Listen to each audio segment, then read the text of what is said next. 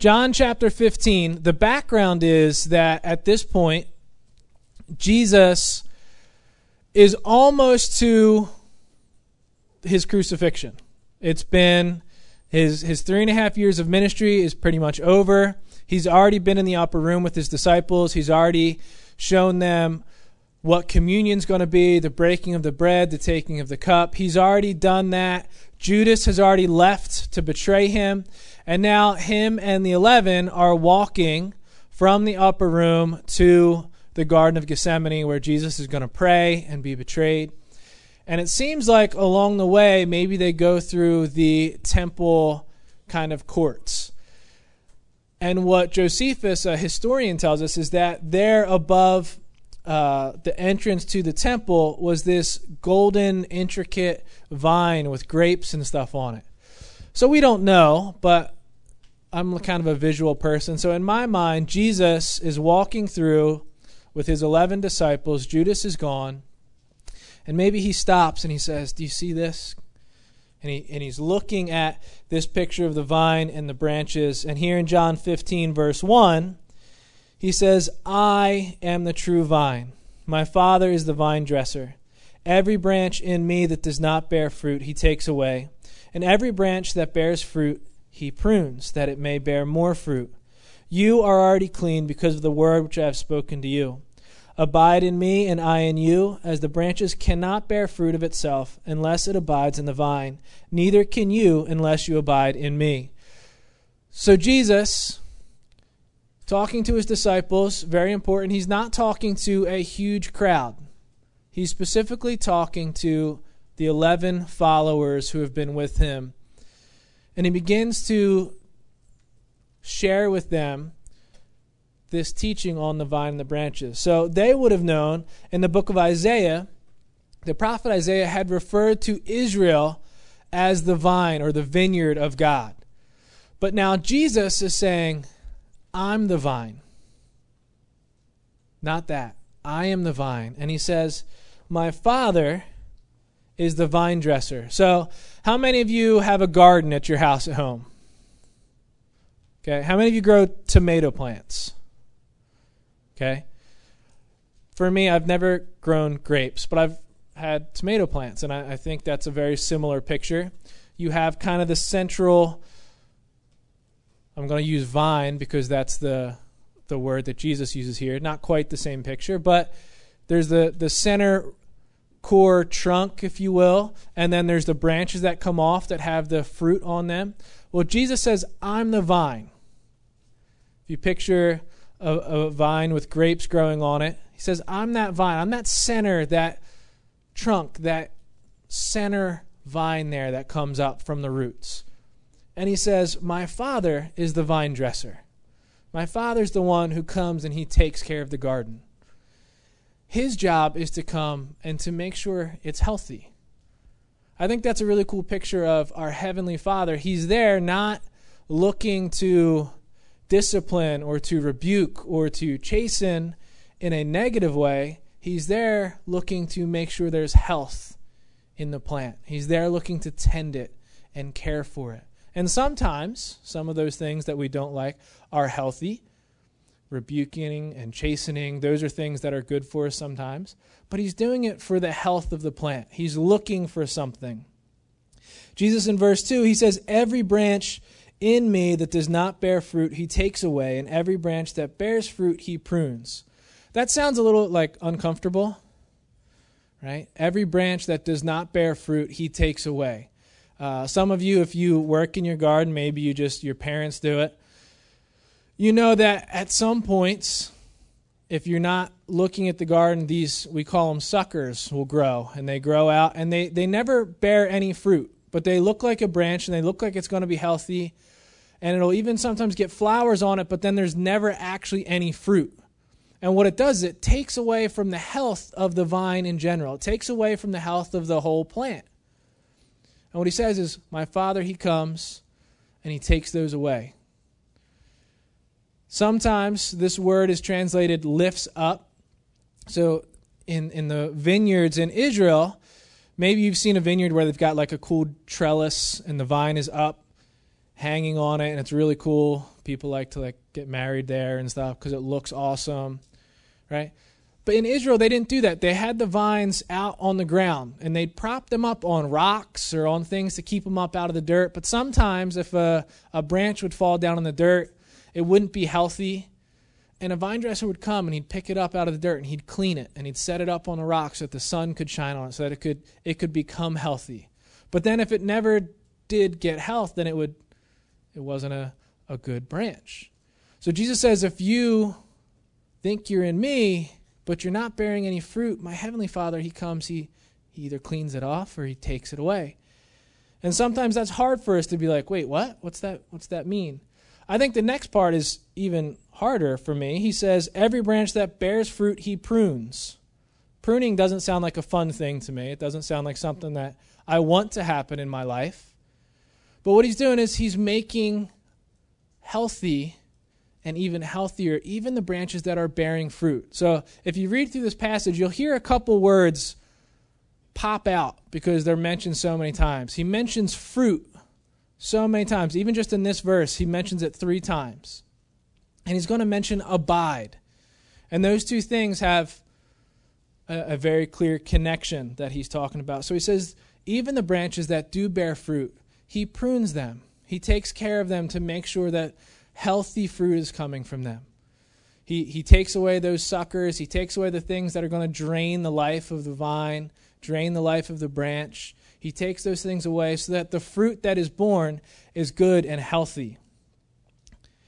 And he says, you, verse 3, you are already clean because of the word which I have spoken to you.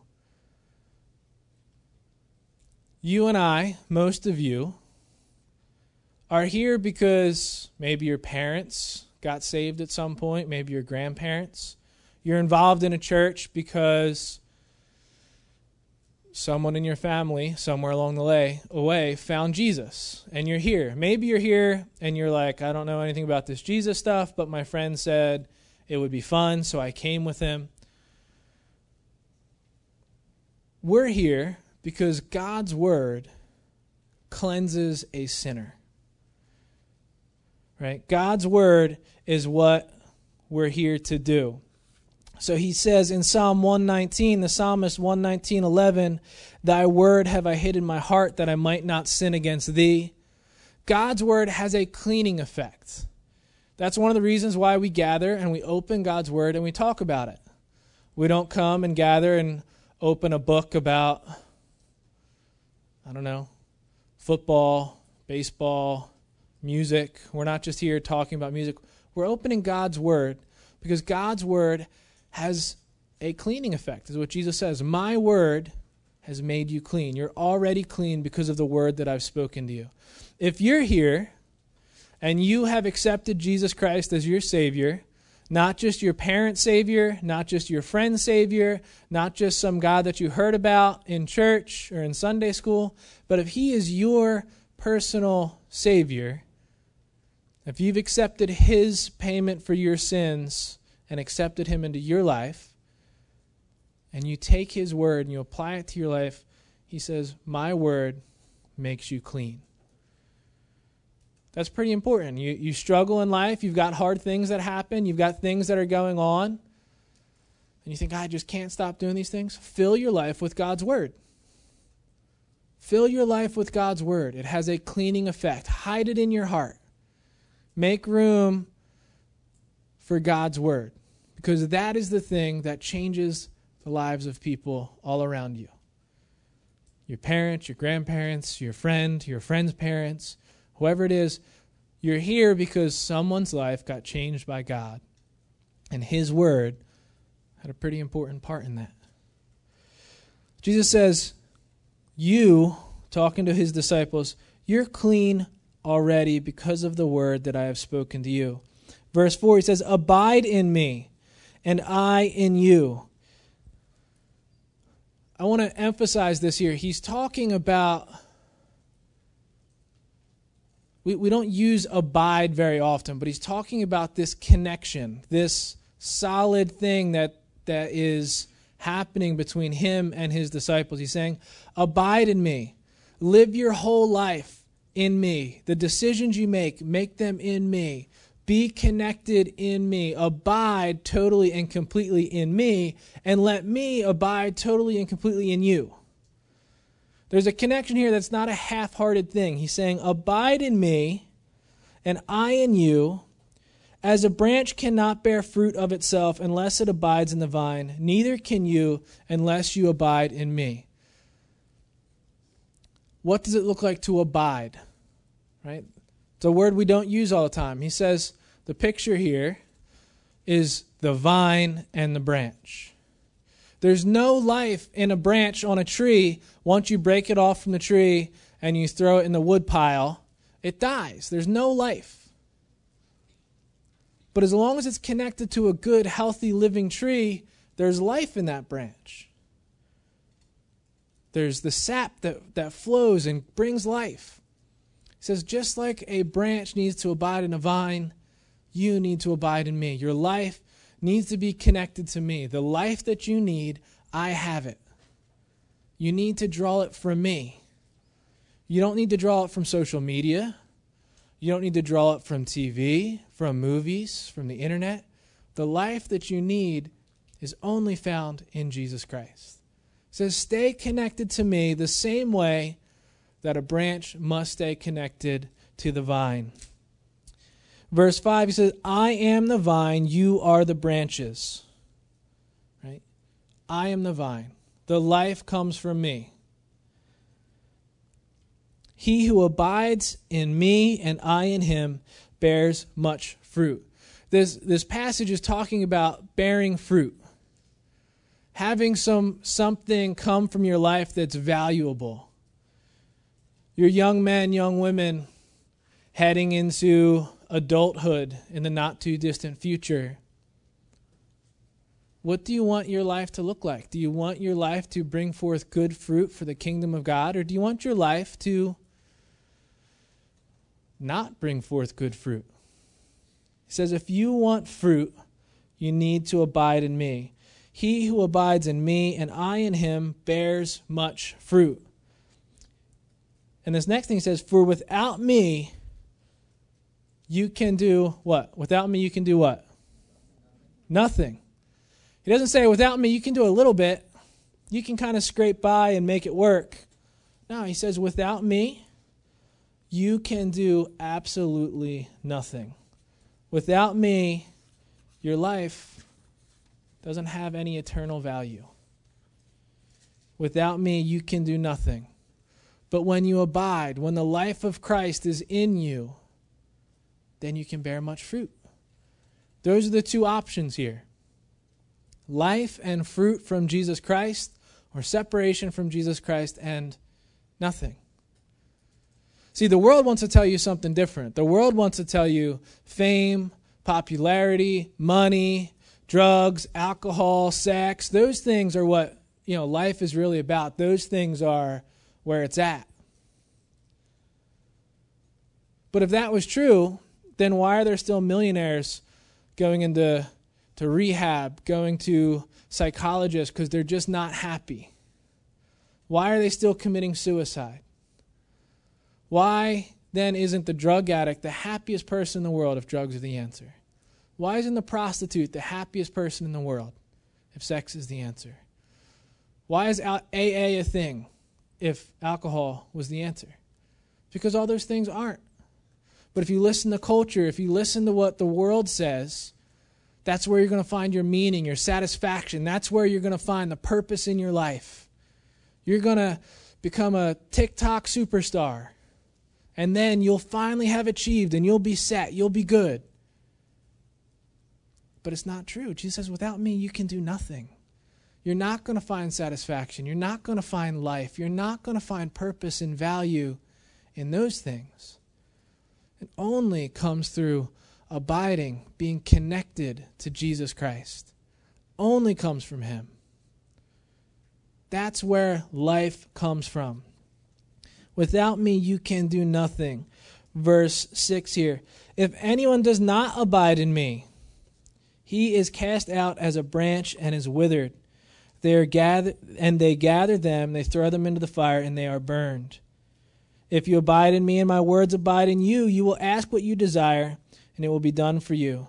By this my Father is glorified, that you bear much fruit, so you will be my disciples. Verse 6, if anyone does not abide in me, he is cast out as a branch and is withered. They gather them, they throw them into the fire, and they are burned. That's pretty harsh. The branch off of a vine, it's not like a branch on a tree that you can save the wood and burn it to heat your house, or you can carve it into something or use it to make something. The branch on a vine is really only good for one thing: bringing forth fruit. And he says if you're not bringing forth fruit, then there's no value. There's no purpose. There's no meaning. There's no value in a branch that doesn't bear fruit of the vine. He says they're withered, they're gathered, they're thrown in the fire, and they're burned. He says, but if you abide in me, and my words abide in you, you will ask what you desire, and it shall be done for you. He says, if you are connected to me like that branch, if you are drawing your life, your energy, your sustenance from me, and my word, they're abiding in you. They're that life. They're that thing that you're drawing from. If you're abiding in me and I'm abiding in you and my word's abiding in you, so you'll ask what you desire and it will be done for you. That sounds pretty great, right? Your prayer life, there's going to be strength in your prayer life. You're going to ask God and He's going to answer your prayers. Now, don't be confused. This isn't the prosperity gospel you can find somewhere else where it's like, if I just have enough faith, I'm going to ask for a Lamborghini and it's just going to show up in my driveway. That's not what he's talking about. What he's talking about is abiding in Christ. Your life is being drawn from Christ. Your spiritual life, your growth is coming from Him. His word is in you. You're being conformed and made into His image and His character. The priorities of your life are now determined by the life of the vine, not by the desires of the branch. The desires are coming from that life-giving vine. It says then when you're asking those things, you're asking the right things, and it's going to be done. It's going to be taken care of. But the priority here is abiding. It's staying connected to Jesus Christ. And he says here, you will ask what you desire, and it will be done for you. And by this my Father is glorified, that you bear much fruit, so you will be my disciples. Do you know what the desire of God is for your life? That you would bear much fruit. That's God's plan for your life. That's what He wants for you. That you would bear much fruit. God's plan isn't to torment you and torture you. God's plan isn't to make you look like a fool. God's plan isn't to dangle things in front of you that you'll never reach. God's plan is that your life bears fruit. And the fruit that He's talking about is an eternal fruit, something that's going to last forever. God's glorified that you bear not just a little bit of fruit, much fruit. That happens from that connection with Jesus. That happens from being in fellowship with Jesus Christ. The things that we're doing today, tomorrow, Saturday morning, this is supposed to kickstart you in your walk with the Lord. Maybe you're doing great already. Maybe you've got just an awesome prayer time. You wake up every day, you read your Bible, and you're doing great. And you're like, what I really need is just an extra boost. I just want to grow close to the Lord. That's what we're here to do. If you're here and you're like, you know what, I have never been farther from Jesus. I'm not really even that interested in Him. I'm interested in seeing what kind of games we're going to play. I'm interested in that pretty girl that I saw. I'm interested in something else. I'm interested in just getting away from my house. sure there's someone here who fits each of those things. I was the one who would have come in high school because there was a pretty girl coming. It's okay. But what we're doing here is we're giving you an opportunity to be connected to that vine. We're asking you, put away your cell phones. Put away your distractions. We're going to pray for one another. We're going to open God's Word together. We're going to talk about God's Word. We're going to fellowship with the believers of Christ. That's what it looks like in life today to abide in Christ. And what's cool is you can go home, back to your homes Saturday afternoon, and you know what you can do? You can open God's Word. You can pray. You can find ways to fellowship with the believers. You're here because there's some kind of church that's connected with you in some way where you can go. You can plug in. This is what it looks like to abide in Jesus Christ. Make time to draw your life, your energy from Jesus. Make time for God's Word to clean you and cleanse you, to shape the way that you think, the motives of your heart, the things that you desire. Make time for God's Word to penetrate your life. Right? That sap that comes up through the roots, through the vine, into the branches. Let that be God's Word, God's Holy Spirit in your life. Let Him speak to you. You have something you need an answer about. You don't know what to do with your life. Maybe you're going into senior year. You just graduated from high school and you're like, man, I don't know what to do with my life. There's all this pressure now. Open God's Word. All right, God. I don't know what I'm going to do, but I want to seek you. You're in 7th, 8th, 9th, 10th grade, and you're like, what am I supposed to be? I don't quite fit in. I don't feel like I'm who I should be. Open God's Word. Let God's Word define that for you. Let God's Word be the life that drives you. You should look, you should be like, all right, this is how I should act because this is what God's Word says. This is how I should talk to my parents because this is what God's Word says. That's a hard one when you're in high school. Wait, what? I have to do what to my parents? They tell me to take out the trash. It's horrible. That was also really hard for me, and now I still have to do it because I'm a father and a husband. I'm like, man, I didn't even grow out of it yet. I have a son, though. There's hope. He's 4, but I'm training him. You can do it. You can do it. Here. This has nothing to do with the teaching, but I took the trash out this morning, and I saw that something had gotten into my trash and ripped the lid off, and I was like, man, those squirrels. And I went to drop the bag, and I was like, oh, there's a raccoon in my trash can. It was cute. He was a little one, but I still didn't want to get too close. Once again, that has nothing to do with the vine and abiding, but you look like you could use something to wake you up. You know, Dave was back there sleeping. I saw it.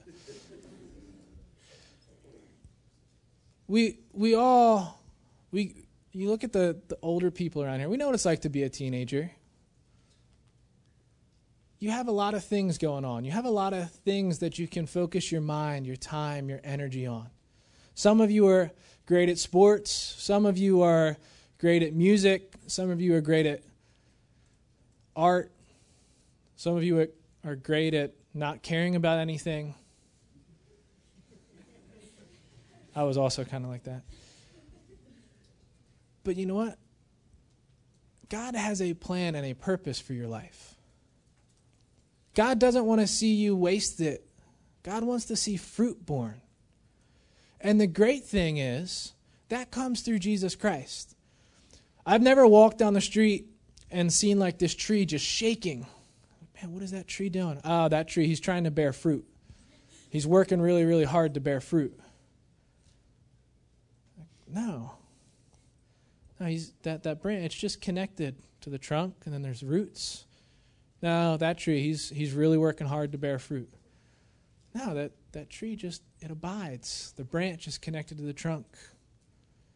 And the life flows through it. And as that life flows through, fruit comes. For you and for me, it's the same thing. You want to bear fruit? You want your life to have value and meaning and purpose? Stay connected to the vine. Stay connected to the life that flows through Jesus Christ. Be connected to that. Abide in that. Live there. Very practical, simple things that go with that. Read your Bible. If it's really hard for you to read your Bible, I challenge you for the summer, start out reading for 5 minutes. Each morning, wake up, whatever time you wake up. I'm going to give you the benefit of the doubt. Wake up at 9 o'clock. Like, all right, I'm going to brush my teeth, because you should do that too. I'm going to get some coffee or tea or whatever it is you drink, and I'm going to take 5 minutes, and I'm going to read God's Word. And then after a week, be like, you know what? I'm going to push it to 7 minutes. I'm feeling brave. 10 minutes. But you know what? When you're 30, 40, 50, you look back at your life and you're like, man, I started reading my Bible for 5 minutes and I've been doing it for 20, 30, 40 years. You're going to look back and you're going to be like, there's not a better thing that I could have done with my time. What's really hard is be like, you know what? I'm going to pray for 5 minutes and I'm going to stay awake. I challenge you to get out of your bed. Don't try and pray in your bed. It never works well.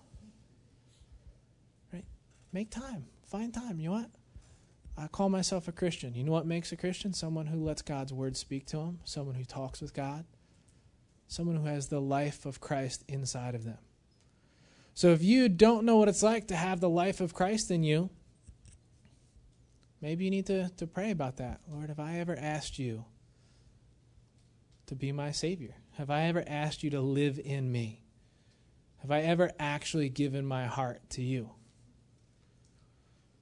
And if you want a life that has value, read your Bible. Pray. Go to church. Those are some pretty simple things. Hopefully your parents are already making you do those things. But do it willingly. You know what? I'm going to read my Bible today. I'm going to take a couple minutes before I turn the TV on, before I go to practice, before I do this thing. I'm just going to read my Bible. You know what? Before I climb into bed tonight, I'm going to pray. I'm going to thank God for the good things he's done in my life today. I'm going to thank God for the life that he's given me. And you watch. You watch that life begin to grow. And you watch the fruit that begins to come out of that. When I was in high school, I didn't really I wouldn't have come to something like this unless there was a girl that I liked who was coming. Well, our church, we did here winter retreats. I only went because of a couple of my friends going. And it wasn't until college that I was like, all right, maybe this Jesus thing is real. Because I tried some other stuff and it was empty and I was broken and I was miserable. But I found life in Jesus Christ. And that's offered to you. That's there as an opportunity for you to take it. It's as simple as that. So we're gonna worship here in a second. But if you're sitting here and you're like, you know what, I want my life. I want there to be value from my life. I don't want it just to be wasted. Make a commitment to start doing these things. I encourage you, there is a man or a woman who drove you here, who took time off from work or who took time away from their families to get you here. Maybe just say, hey, can you pray with me? Because I want that life. I want that for myself. I don't know that I have that. Go ahead and pray with them. Commit to seeking the Lord and abiding in him, just like a branch. Commit to letting him shape you into his image and his likeness. So we're going to worship here, and then in a minute or two, I'm going to dismiss you to go get some food. So let's pray.